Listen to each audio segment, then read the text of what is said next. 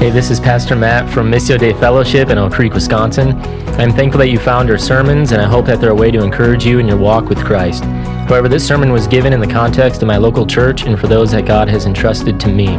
If you are in our area, I want to encourage you to come on a Sunday to worship with our body. And if you're not in this area, these sermons are a great tool for supplementing your walk with Christ, but no means a substitute for your local church.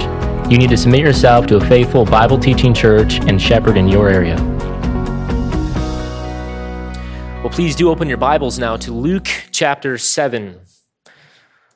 Luke chapter 7, and we are officially into a section now in which Luke is basically going to be recording for us a composite of Jesus' healing ministry. This is one of those sections that's going to develop for us in some pretty provocative ways the compassion of Jesus for the sinner.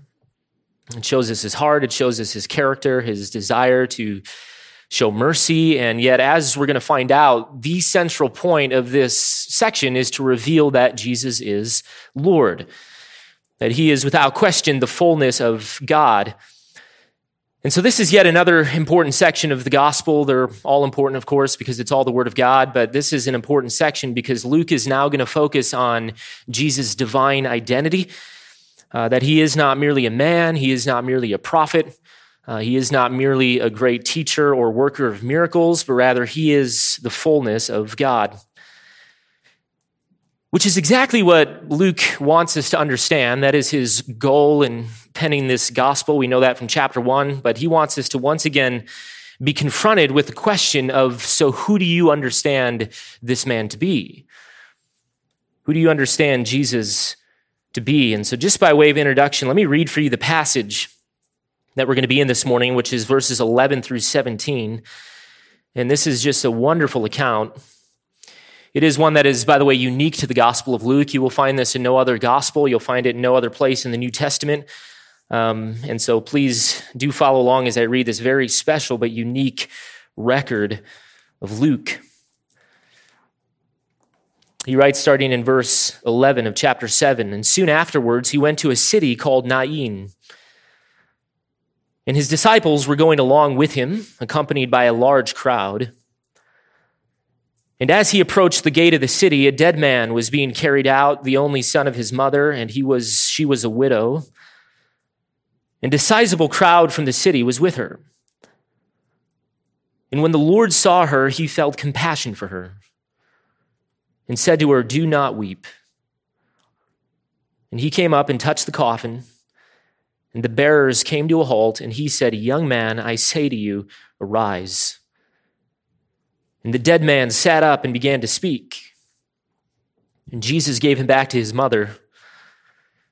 And fear gripped them all, and they began glorifying God, saying, 'A great prophet has arisen among us, and God has visited his people.' And this report concerning him went out all over Judea and in the surrounding district." Well, let me introduce here with a quote that I have read to you before. This comes from an unknown author. He writes, "There is a preacher of the old school, and he speaks as boldly as ever. He is not popular, though the world is his parish, and he travels every part of the globe and speaks in every language. He visits the poor, calls upon the rich, preaches to people of every religion and no religion, and the subject of his sermon is always the same. He is an eloquent preacher, often stirring feelings which no other preacher could, and bringing tears to eyes that never weep. His arguments none are able to refute, nor is there any heart that has remained unmoved by the force of his appeals. He shatters life with his message. Most people hate him. Everyone fears him. His name, death. Every tombstone is his pulpit. Every newspaper prints his texts. And someday, every one of you will be his sermon." If you have been at our church any length of time, then you know that we talk often about the fact that you and I face constantly in our lives three great enemies. The scriptures are clear that all of us have enemies. They are the same three enemies. And they confront us every single day, whether you believe in them or not. They are ever-present realities within your life and mine. You experience their effects. You experience the pain that they bring. And you are saddened by their assaults. And they are those great enemies called sin, Satan, and death. All three are inescapable. All three are merciless. They affect every single person who has ever been born, and you and I are in the consistent state of being hunted by these foes. And yet of those three enemies, it has been my personal experience that the one that most people fear the most is death. And the reason for that, I think, is because death is that enemy which is utterly undeniable. But it is also impossible for you to beat. You can choose to ignore the reality of Satan. You can call sin by a different name and simply rationalize it as something else. But the one thing that you cannot deny is death. In fact, the death rate is 100%. That is to say that everybody always dies. And there is no way for you to beat that statistic. It is holistic, it is comprehensive, it does not discriminate by age or race or creed, and so there is no person who lives outside the scope of that statistic. No matter how much you exercise, no matter how much spinach you eat, no matter how many vitamins you swallow, no matter how much you care for your health or your body or your mind, eventually a day is coming in which your soul will be required of you. And if there is one thing that we don't like to think about, it is death. But the reality is that we are all hurtling toward that day, and it is coming far sooner than any of us care to think about. But the conclusion of your life and mine is that a day is coming, as Solomon writes in the book of Ecclesiastes, that your soul will return to its maker. And you will stand before your Creator and give an account. You will give an account for your life and how you spent these very fleeting, quick days on this earth. And all that will matter in that moment is if you spent your life for Christ or if you spent your life for sin and self. That is the critical, eternal issue.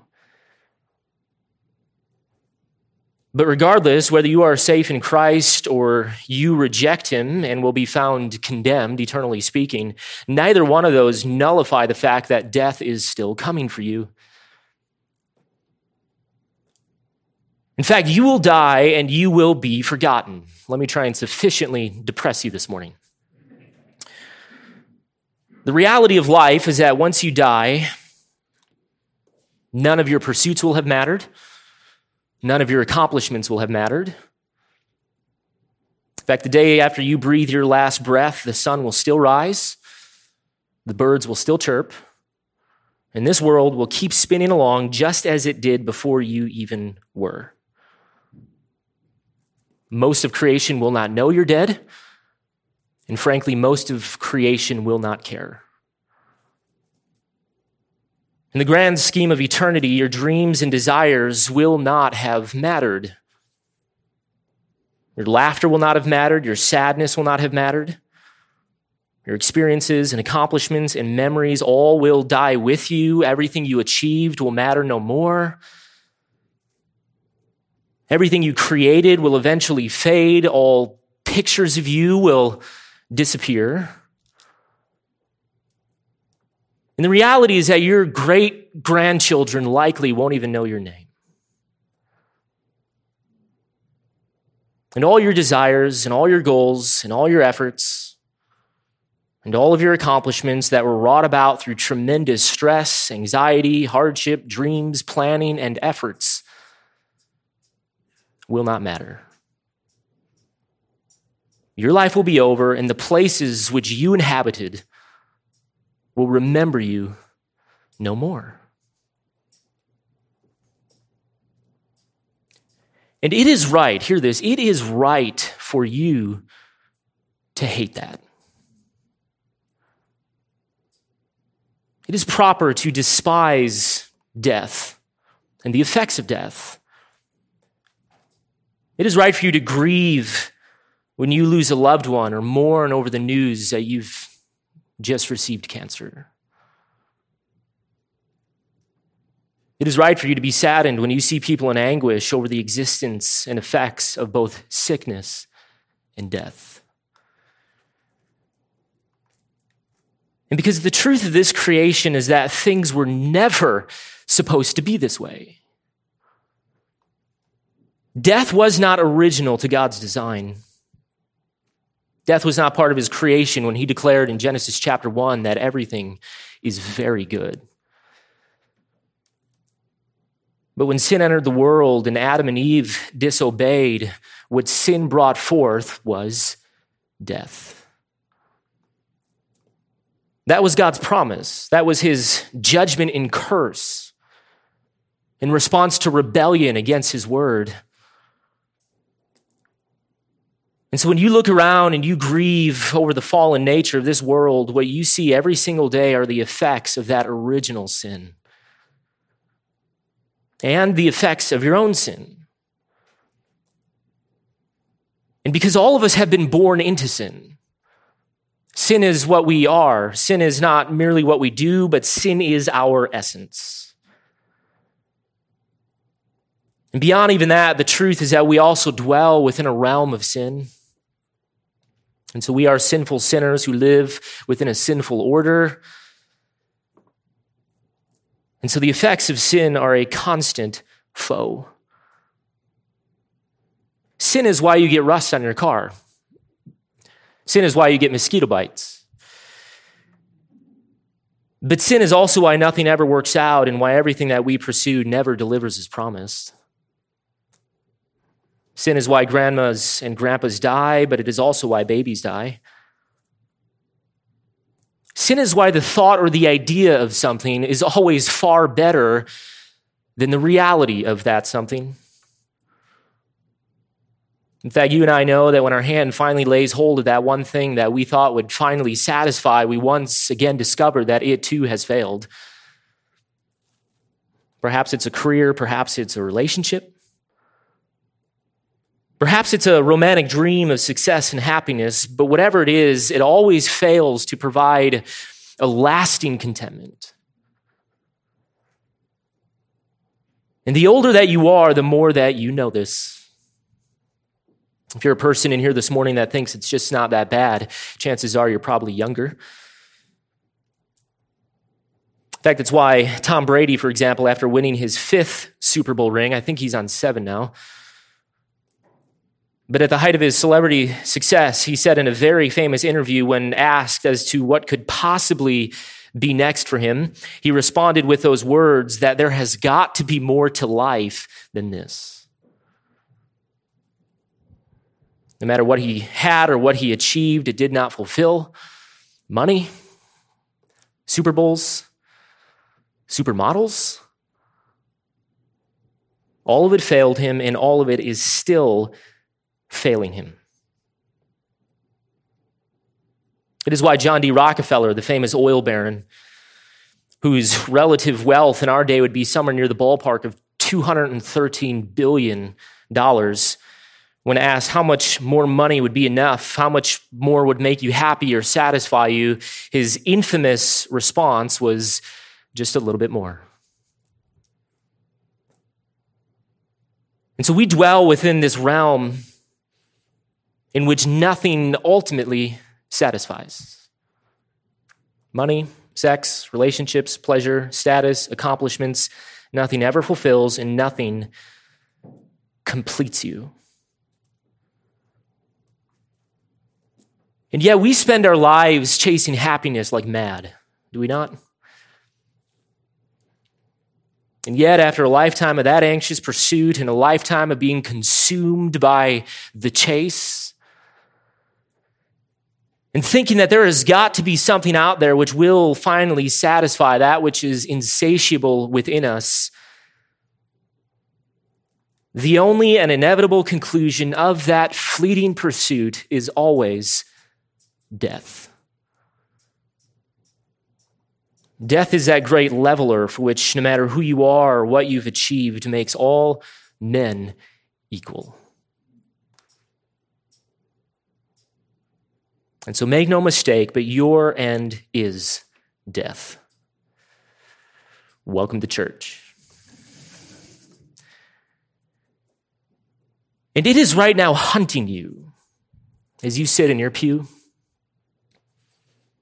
And the fact is, all things being equal, I will do most of your funerals.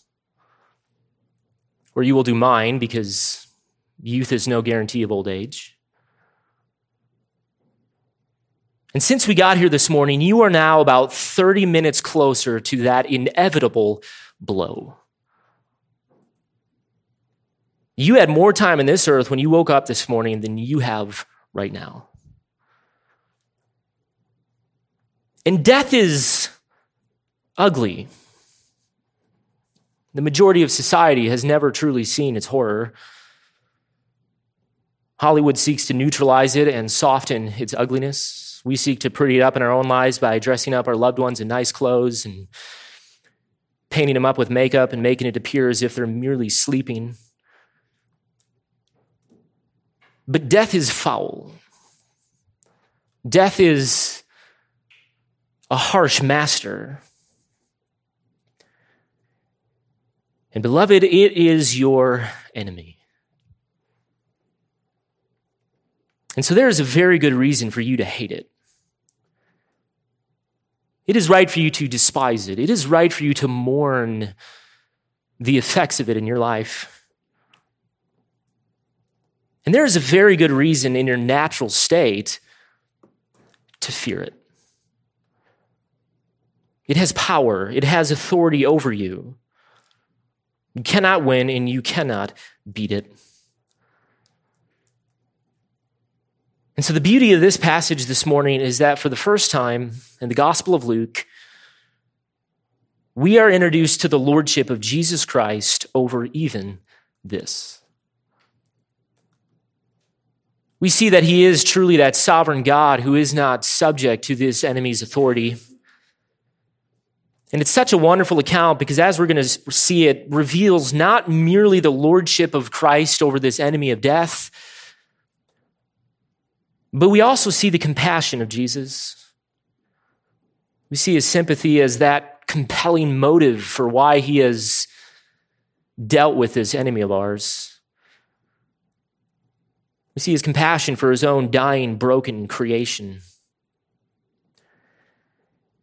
And so if I have been able to sufficiently depress you, what we're going to see here this morning is that in his mercy, Jesus has come, but to reverse this. You and I are sinners, and the penalty of that sin is death. It is our rightful end. It is our righteous consequence. But it is not what was supposed to be. It is not how God created this world. And it is not what he desired for this creation. And so we see here this morning, Jesus Christ enter into a very sad and broken circumstance and declare through his words and actions something tremendously important. And so this is a passage that is all about Jesus Christ. It's a passage revealing who he is, what he has come to accomplish, why he's come to accomplish it. And why, that is some very good news for both you and me. And so look with me, if you would, to verse 11. And we've got 3 points here this morning. Number one, we're going to see the setting, verses 11 through 12. We're going to see the revelation, verses 13 through 15. And then number 3, we'll see the response, verses 16 and 17. So the setting, 11 and 12, the revelation, 13 and 15, and then the response, 16 and 17. So let's take a look at this first one. This is the setting, verses 11 through 12. This is the scene that we encounter. And so notice again, if you would please, verse 11, he states, "And soon afterwards he went to a city called Nain. And his disciples were going along with him, accompanied by a large crowd." Now, Nain was a city about 20 miles southwest of Capernaum, which is that place that we were last time with the Roman centurion. And so it would have been about a 1 day's walk, 1 day's journey. It's about 6 miles southeast of Nazareth and about 3 miles west of Endor. You might remember that place from 1 Samuel where Saul seeks to summon the spirit of Samuel when he visits the witch of Endor. And so all three of these places are in a region known as the Galilee. They form sort of a triangle, which is the place that we've been so far in Luke. This is where Jesus has been ministering. And so Nain was nothing more than a simple little village nestled in the foot of a series of mountains called Little Hermon, and sits on top of a hill that is called Moreh, which is near the valley of Jezreel. In fact, it's on the other side of this little hill where there's a place called Shunem. And Shunem is where Elisha met the Shunammite woman and raised her son from the dead. And so it's just this little nothing town, this little village. It's tucked away in a valley under the shadow of a mountain, sitting on top of a little hill. And so it's not really a city. In fact, it's a place that is still present today, and it's actually still called Nain. You can book a hotel there. And so it's just a small village, only about a couple hundred people. It was a village off the beaten path at the time, not really a destination, not really a place to visit.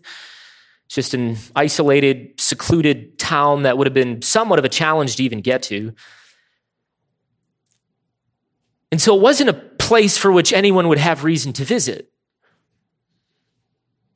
And so what I want you to notice is that in verse 11, it says that soon afterwards, that is after this account of healing the slave of the centurion, he went to this city. In other words, it's described here as a very intentional decision. He would have no reason at all to go out of his way to wander to this village. And so the point to understand is that whatever Jesus is about to do, this is an issue of his own providence. That is to say that this is a very intentional effort of Jesus, and because he wants to make some things known. This is not Jesus just happening to come across this little town in his travels, or just happening to enter at the time of this funeral, and just happening to randomly come across this procession. Rather, this is an issue of tremendous providence. This is an issue of Jesus knowing exactly what is happening. He has intentionality. He has purpose. And so he comes to this village when he does, and for purposes that are bound up within his own sovereign person. And notice the text states that he is with his disciples and with a very large crowd. In other words, he's about to do what he's about to do, but for some very public reasons. In fact, if you were one of these disciples or one in this crowd who is following him, you might be wondering as to what in the world he is up to. Now, you've seen him do some extraordinary things so far, and so you don't want to miss the show. And so you're willing to follow this sea of humanity through Little Hermon. And so you wind through these mountains, again, this geography known as Little Hermon, and so you go up and down these hills. You have no idea where you're going or why Jesus is going there, but it's all on a seemingly intentional trajectory. And then all of a sudden, you end up at this nothing little town. And so understand, again, this is not happenstance. Rather, Jesus is still the sovereign Lord of the universe and works all things after the counsel of his will.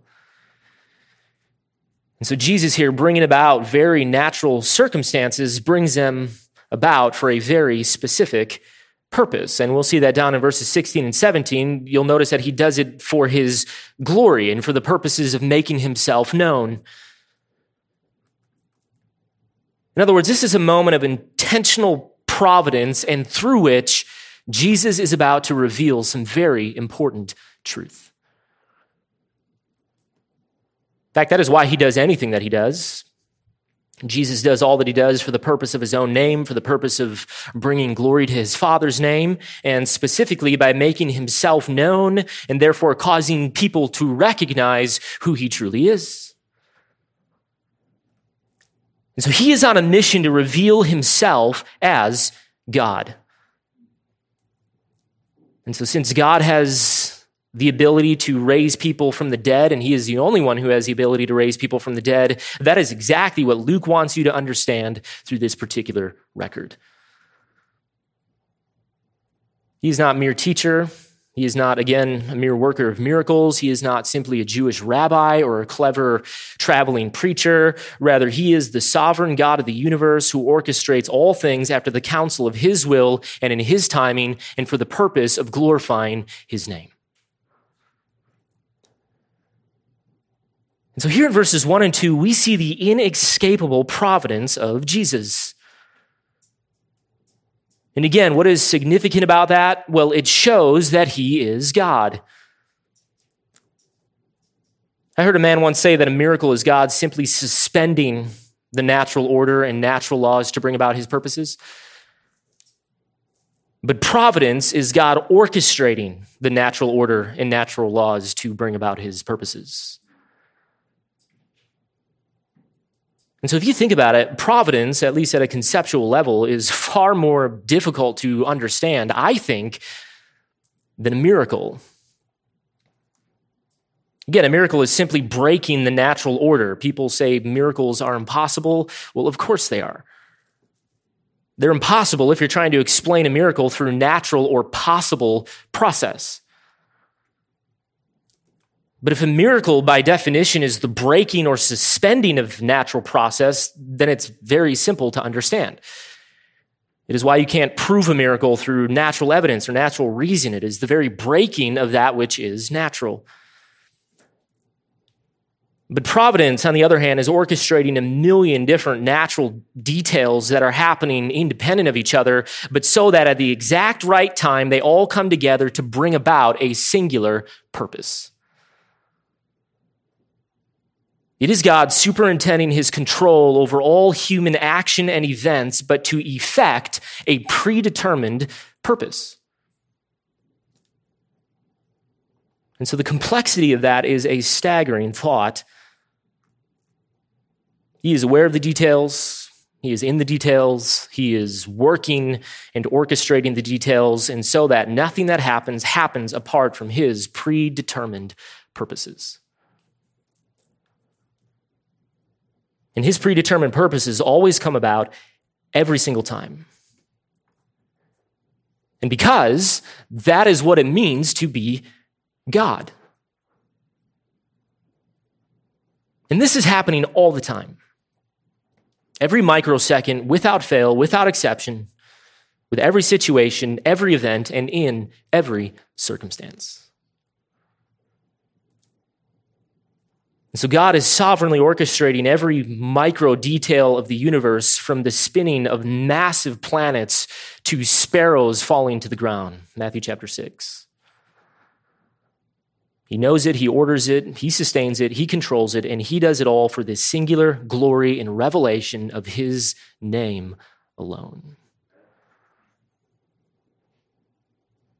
Proverbs 16 and verse 9, a man's heart plans his way, but the Lord directs the steps. So you can make all the plans that your heart desires, but in the end, God sovereignly determines the outcome. Proverbs 16:33, the lot or the die is cast into the lap, but every decision is of the Lord. So you can even do something like roll the dice, but even what those dice land upon, God has sovereignly determined. Amos chapter 3 and verse 6, if there is a calamity, term ra'ah, literally evil, if there is a calamity in a city, has not the Lord done it? So not even a calamitous evil like tsunamis if it's natural, or genocide if it's unnatural. None of that happens unless God has decreed it in his providence and to effect his purpose. That is the sovereign providence of God.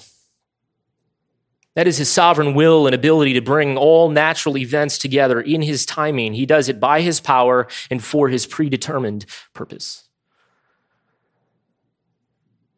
And so this is an account in which we see divine purpose.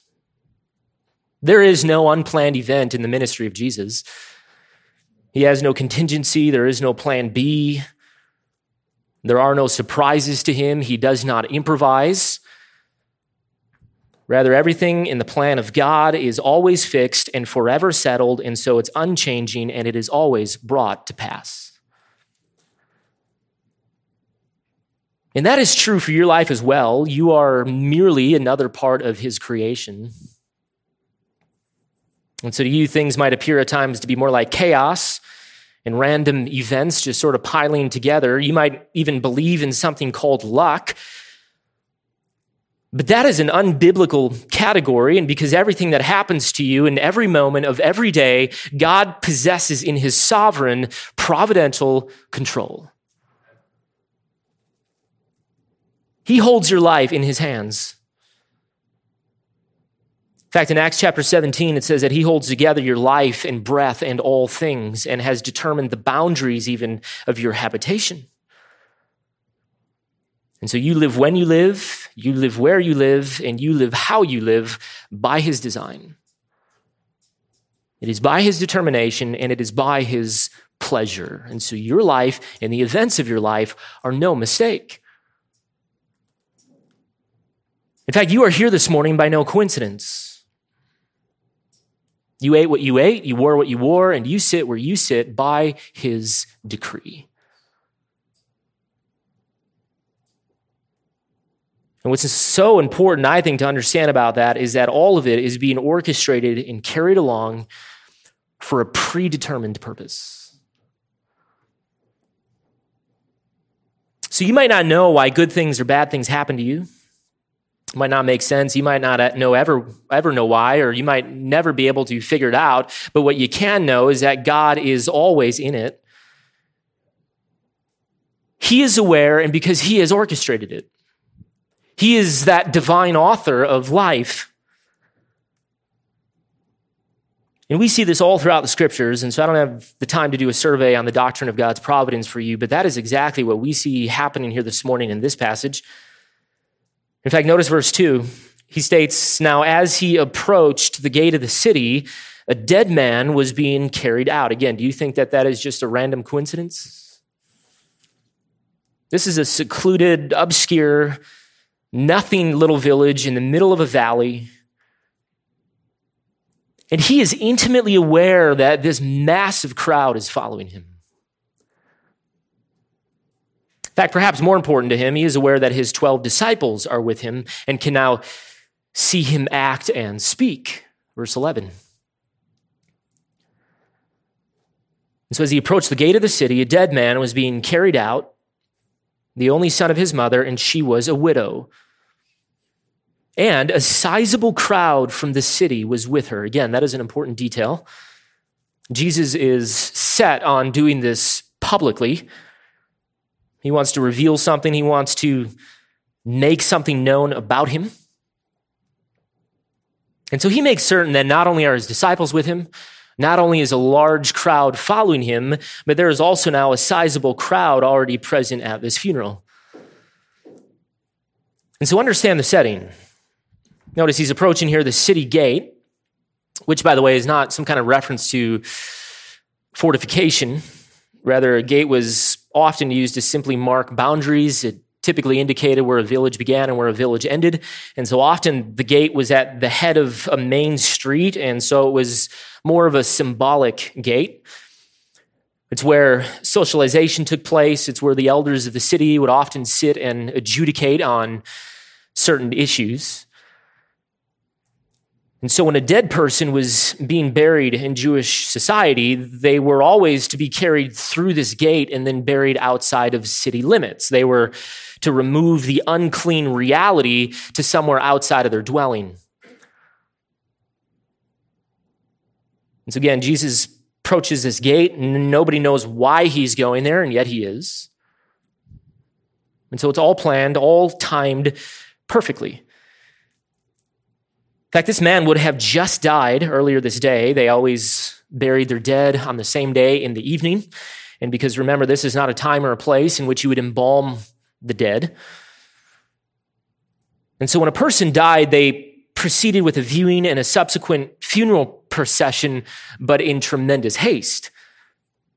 There was no draining of the body. There was no way to preserve the corpse. And so the family had to say their goodbyes, and they had to arrange a funeral in very short order. And so in Jewish culture, they would lay the body on some kind of board to be carried to the grave. They would typically recite the Shema from Deuteronomy chapter 6. They would have at least 2 flute players who would play in dissonant discord to represent pain and the sorrow of loss. There would be professional wailers that would come out, which was actually a profession in this day. They'd hire these women to weep and to wail very loudly. And so it was a sad but also very dramatic occasion. In fact, as I was working through this text, I had some very vivid memories that I was seeing because I experienced a funeral like this. When I was teaching in Serbia some years ago, one of the students' mothers had died. And so the entire school canceled class for that day, and we all drove out of the major city to this little obscure village tucked away in the mountains of Serbia. And I witnessed what I have to imagine was something very similar to this text. It was just this tiny little village far out in the slopes. And so this man's mother had died that day, and so we had to make haste to get there. Her body, I remember, was put into this cheap wooden box that you could tell had literally just been hammered together. They placed a sort of transparent laced cloth over her body. The entire village came out and viewed the body. There were professional mourners who were weeping and wailing. Again, it was very loud, very dramatic, something very different than our sort of quiet, more somber funerals that we have in our culture. And then we proceeded to walk in this very long line with the entire village to the grave spot. And it was technically a cemetery, I guess, but it was just a random spot on the side of this little hill that was just a little ways out from the main limits of the village. They had 2 men literally dig a hole in front of us with some shovels as we stood on the side of this mountain. They put some ropes under the box so they could lower it in. They pulled out the ropes and began to throw dirt on this person. And I remember thinking in that moment, as I just saw a human body that just had air in its lungs just a few hours earlier, now being buried in a box under dirt. I remembered thinking to myself in a very emotional way in that moment as to how much I hated sin.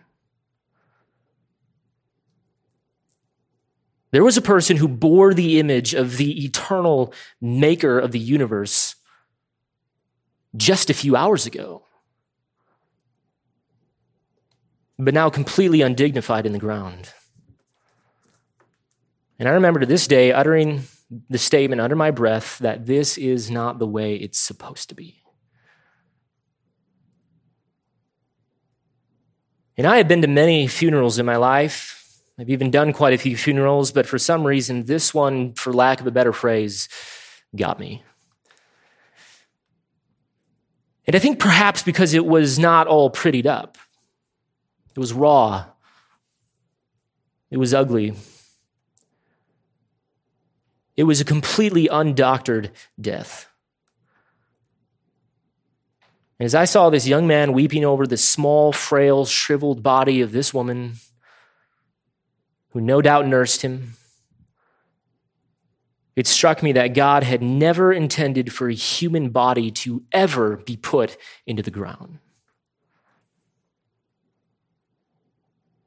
And yet, because of sin, from dust we came, and to dust we shall return. And so this is the scene. This is the scene, and what makes this all the more difficult is that, notice, she was also a widow. And so not only has she already buried her husband, but she's now about to bury her only son, which in this culture would have been devastating because it would have meant the veritable end of the family line. And in an honor and shame culture, which is what this was, that is a big deal. Perhaps God was bringing their line to an end because of some shameful or sinful reason, or so they would have thought. And so this is the setting. This is the scene that Jesus encounters. And he has determined to use the death of this widow's son for a divine purpose. And so in verses 13 and 15, we then come to the revelation. This is the revelation of Jesus' divinity. We see him demonstrate divine power. Notice verse 13, he states, "And when the Lord saw her," that is an intentional identity that Luke uses. "But when the Lord saw her, he felt compassion for her. And he said to her, 'Do not weep.'" Now, first of all, who in their right mind is going to interrupt a funeral and literally command a widow and mother of a dead son to weep no more? And so make no mistake, he would have been interrupting this entire process. In fact, we see that Luke records here that the bearers came to a halt, verse 14. And so this is brazen. This is far more than a mere social faux pas. And because remember, especially because Jesus is an outsider. This is a village in which everyone would have known everyone. And so to have this random man along with his massive entourage from the city come crashing in on your funeral for your dead son and to now tell you to cease from your rightful weeping, that is not a good idea. In fact, that is a deeply unsympathetic act. And yet notice, it is the deep compassion of Jesus that moves him to do this, which of course shows us here that humanity of Jesus, and why, by the way, that we can believe, therefore, that statement in the book of Hebrews that says we have a sympathetic high priest. He is not some removed, distant deity. Rather, he understands in very intimate terms the nature of human sorrow. He understands grief. He understands pain.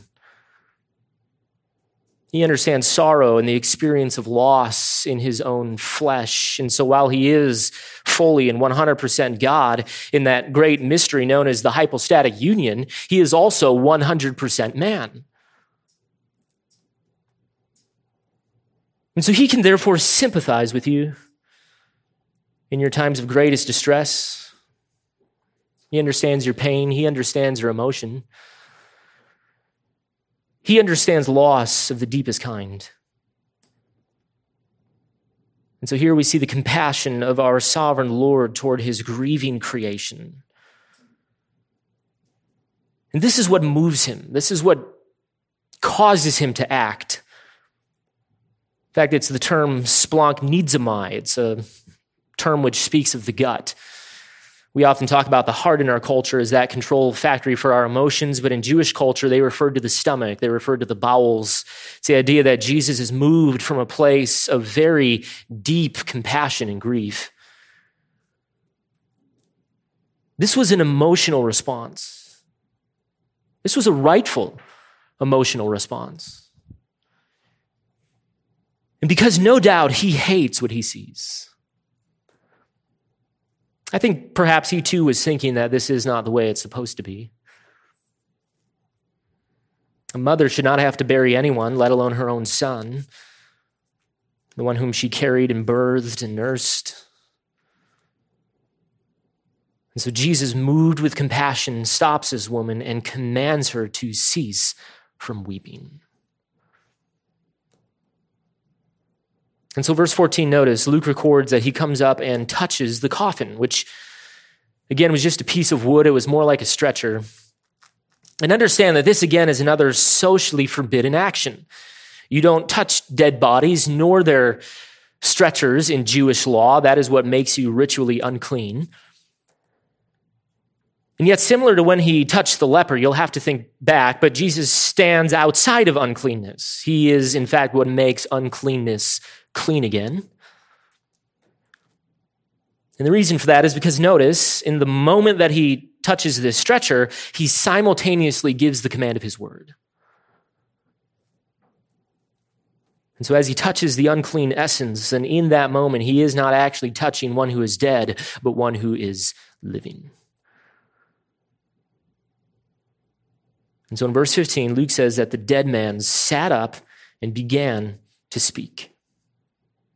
This was immediate. This was not some kind of medicinal process. This was creating life from nothing. This was commanding life to be through the power of his word, which should immediately bring your mind to Genesis chapter 1, where God speaks creation into being. God does not labor through process. He speaks. There's power in his word. And what's interesting is that unlike the previous story with the centurion, notice there is zero mention anywhere of faith. He did not heal because of the dead person's faith. He did not heal because of the mother's faith. He did not heal because of any disciples' faith. Rather, this man was dead, which means there was zero hope. There was no prayer. There was no wishful thinking that could reverse this death. And so therefore, there was no faith to be exercised. And so in all those other encounters with the sick, there was at least some kind of hope, and because they weren't yet dead. But this was death. This was the veritable cessation of hope. And yet at the command of Jesus' mere word, which again is what contained the power, this man lives. And so Jesus gives him back to his mother. There was restoration. There was life. Which of course then leads to this response, verses 16 and 17. He states, notice verse 15, and fear gripped them all. And they began glorifying God, saying, a great prophet has arisen among us, and God has visited his people. And this report concerning him went out all over Judea and in all the surrounding district. And so this is where his popularity now just explodes all the more. And so notice his fame now spreads to Judea and in all the surrounding districts. Now remember, he could have just gotten here a little bit earlier this day and made this a private healing with the mother, right?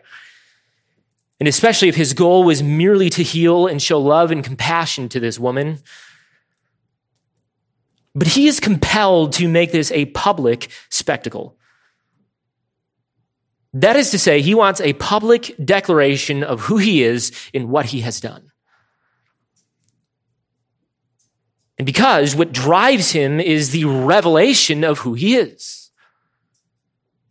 In fact, this is why he has come. He has come to bring salvation to a sinful world, but for the purpose of glorifying his own name. In fact, the term fear here was an Old Testament expression that spoke of reverence and worship. And especially at the recognition of God's own presence. It's how Israel, in fact, responded at the foot of Mount Sinai when God appears and the ground begins to quake. The text states that they were struck with fear, that at the presence of God, he is not one to be trifled with. He is one who possesses omnipotent power, and that he does what he does for the glory of his name alone. And so at the sight of this dead man sitting up and talking, fear is what strikes these people. And notice they say that he is a prophet, that a prophet has arisen among us. I told you that this was only on the other side of the hill in which the prophet Elisha raised a dead boy as well and gave him back to his mother. There's actually a great parallel between these two accounts, which is perhaps why Jesus treks out to this region. And so this was an area in which this kind of thing happened before. And so they recognized that Jesus was a prophet, perhaps even in succession with Elisha, that in some form God was with him. Now, they didn't recognize him to be the Son of God. They didn't yet see him as that promised Messiah. In fact, the term here for visit is the term episkeptomai. It's a term that we've seen already. It's used to speak of a person visiting the sick. It's, in fact, a medical term. And so Luke, being the physician that he is, invokes this term often. And so he uses it all throughout the gospel to say that God, in the person of Jesus Christ, has visited his people. That he has visited these ones who need a healing, of course, talking about sin and the fact that our souls need to be restored by that great physician of the soul. In fact, in chapter 19 and verse 44, Luke records that the nation of Israel has missed this visitation. That Jesus has come, that he has revealed himself, and yet they have rejected him. But in Jesus coming to them here, they understand that in some form God has visited them.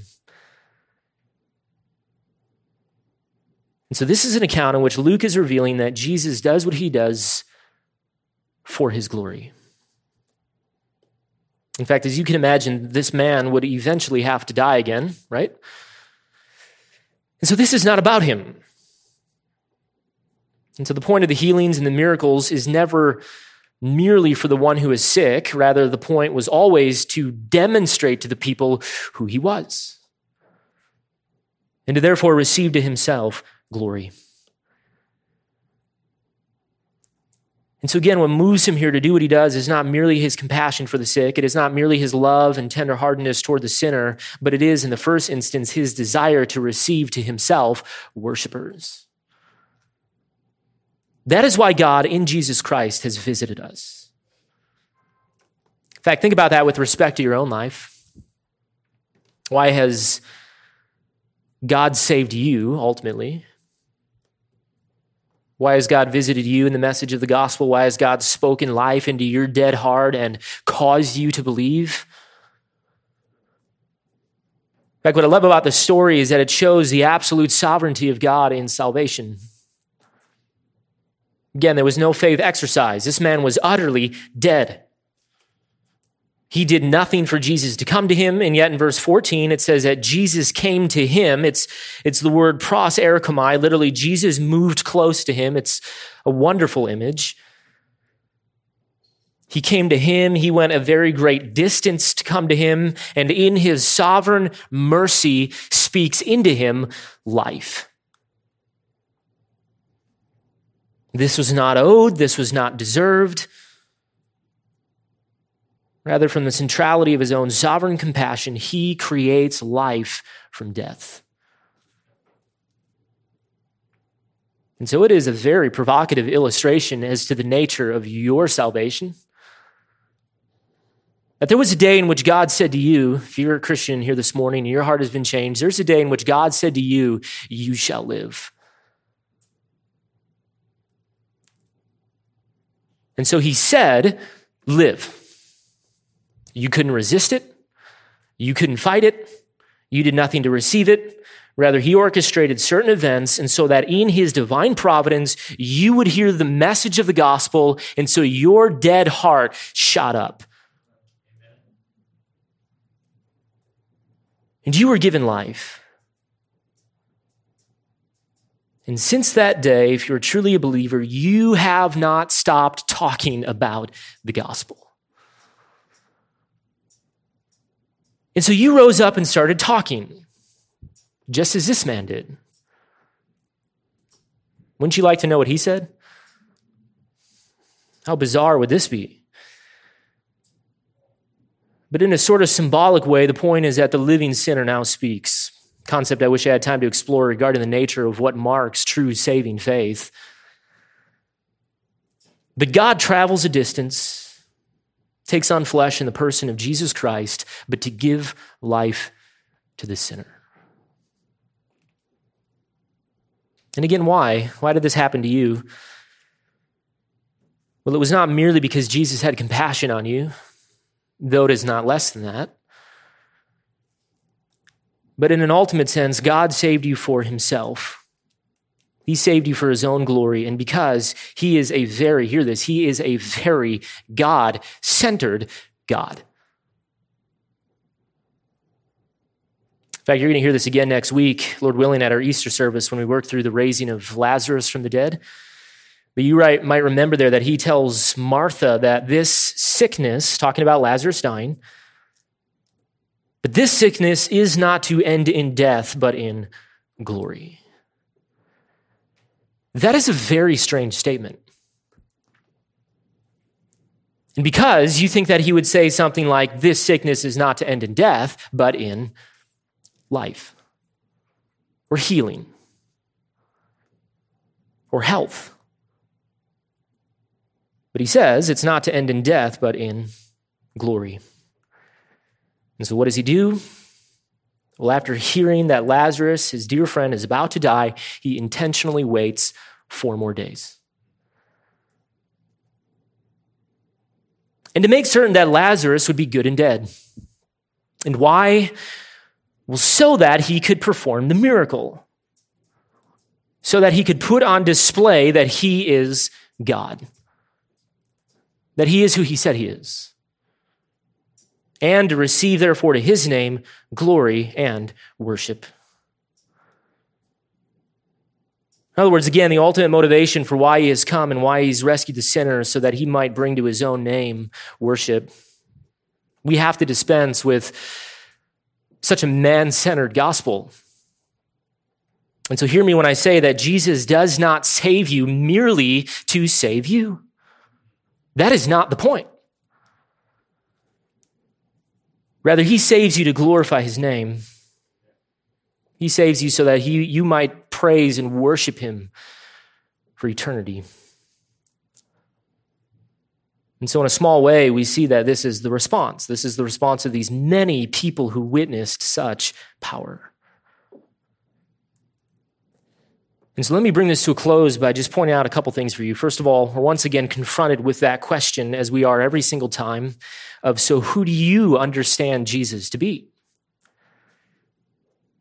That is the compelling question of every single account in the Gospel of Luke, which is why I keep asking it. That is why he writes. That is the question he wants you to answer. Who do you understand him to be? Is he just a mere prophet, as these people saw? Is he just a good teacher? Is he just an option among many?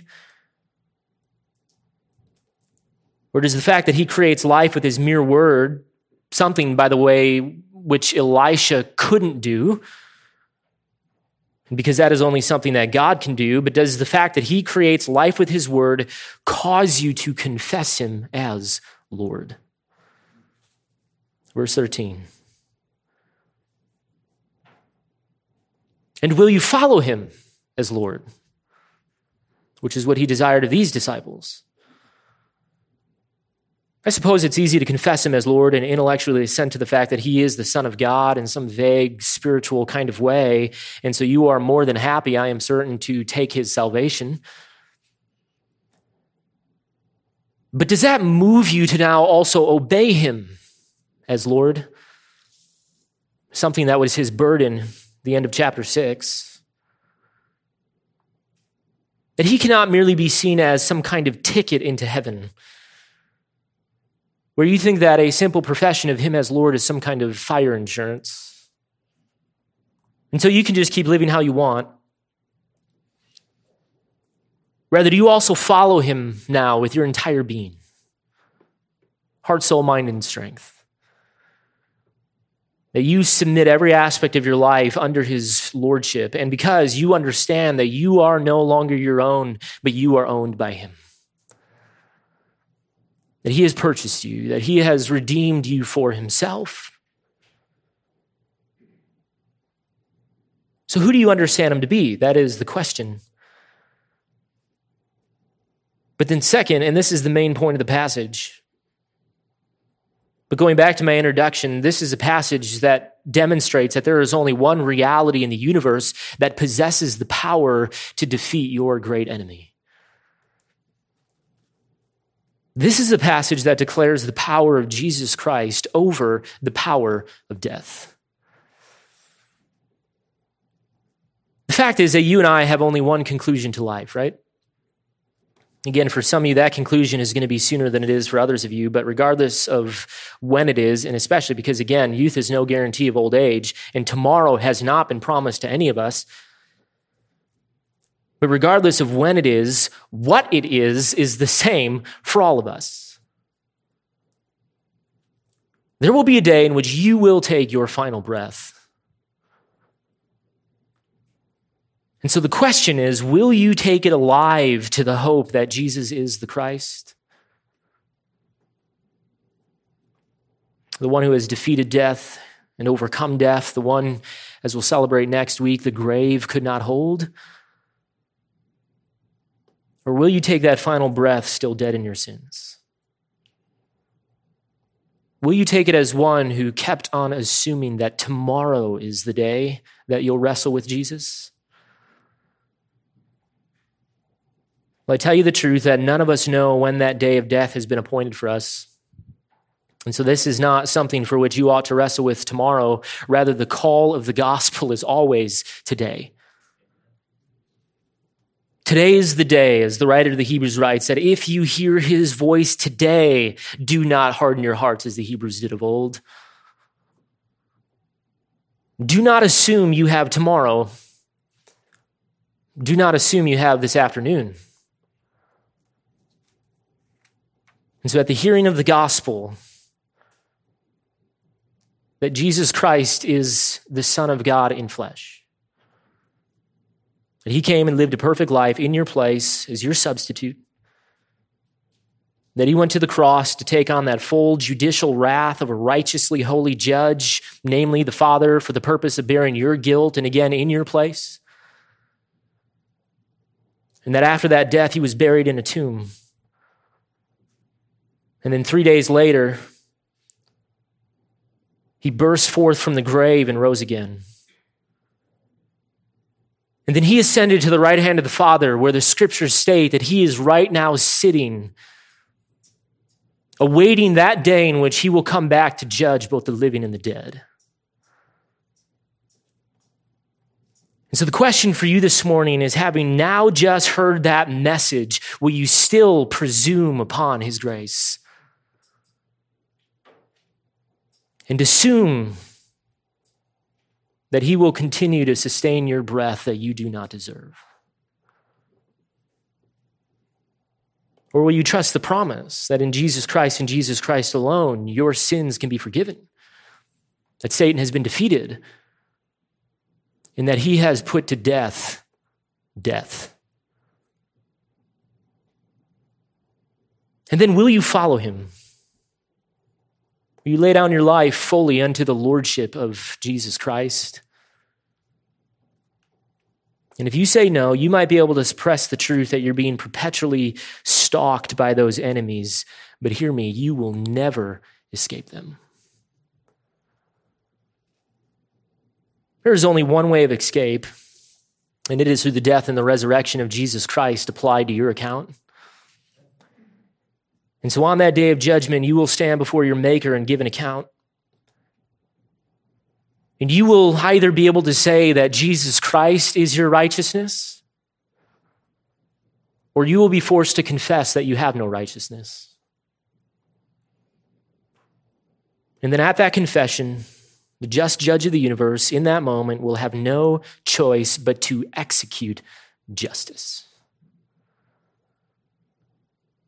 The time of grace will be no more. You will be ushered over to the eternal pit, a pit in which eternal death abides, and you will be consigned to that righteous penalty. And that is the message of this passage. As long as you have breath in your lungs, hear this, you still live in the time of grace. You still have that opportunity to run to Christ as your salvation. You have that opportunity to cast your anxieties and your fears and your hopes upon him. For as this passage depicts, he is a compassionate and merciful Savior, and one who treks through the valley to seek out the sinner. Luke has a special emphasis on the outcast. We saw that salvation visited the house of the Gentile, that Roman centurion. And so here's a story in which salvation goes to the foothills. Goes to a place that is far and remote and seems like it has no hope. And so this is declaring that you are never, ever too far out of reach. You are never too far gone or too sinful. But I do tell you that you are now 60 minutes closer to that day. And so time is exceedingly short. Time is urgent. It is not in your favor. And so the call of this passage and the call of the gospel is that you would do well to consider that statement of Joshua in Joshua chapter 24 when he says, choose today whom you will serve. For tomorrow has not been promised to you. So will you serve Jesus Christ in the hope of heaven? Or will you serve sin, Satan, death, and self? That is the question, and that is of eternal significance. Let's pray. And so, Father, I do ask that this would happen. I do pray for all in this room that we might be able to say that we know and believe and most certainly love the gospel of your Son. My hope and my prayer is that this word which you've given to us in your providence this morning might not leave us unreflective, but that it might cause us by the power of your Spirit to better understand the vastness of your love. That we'd understand in a fuller way your compassion and grace toward the sinner. For you know that there's nothing that we could do, and so you did it for us. And the sending forth of your Son to give life to that which was dead. I pray for all here this morning that they might see just a little bit more the glorious reality of what it means that you, the God of all creation, has visited us. That you sent forth your Son to take on flesh, to take on the weakness of what it means to be man. But so that you might enter this world and rescue it from the clutches of its own self-destruction. So may we come. May we bow down at the foot of your cross. May we find comfort in knowing that you are a God who loves to save sinners. And so I do ask that you would put this truth within us, that you would seal it within our hearts, so that we might have a hope, and that we might find a true rest by faith in you and you alone. And so I do ask these things for your glory. In Jesus' name, amen.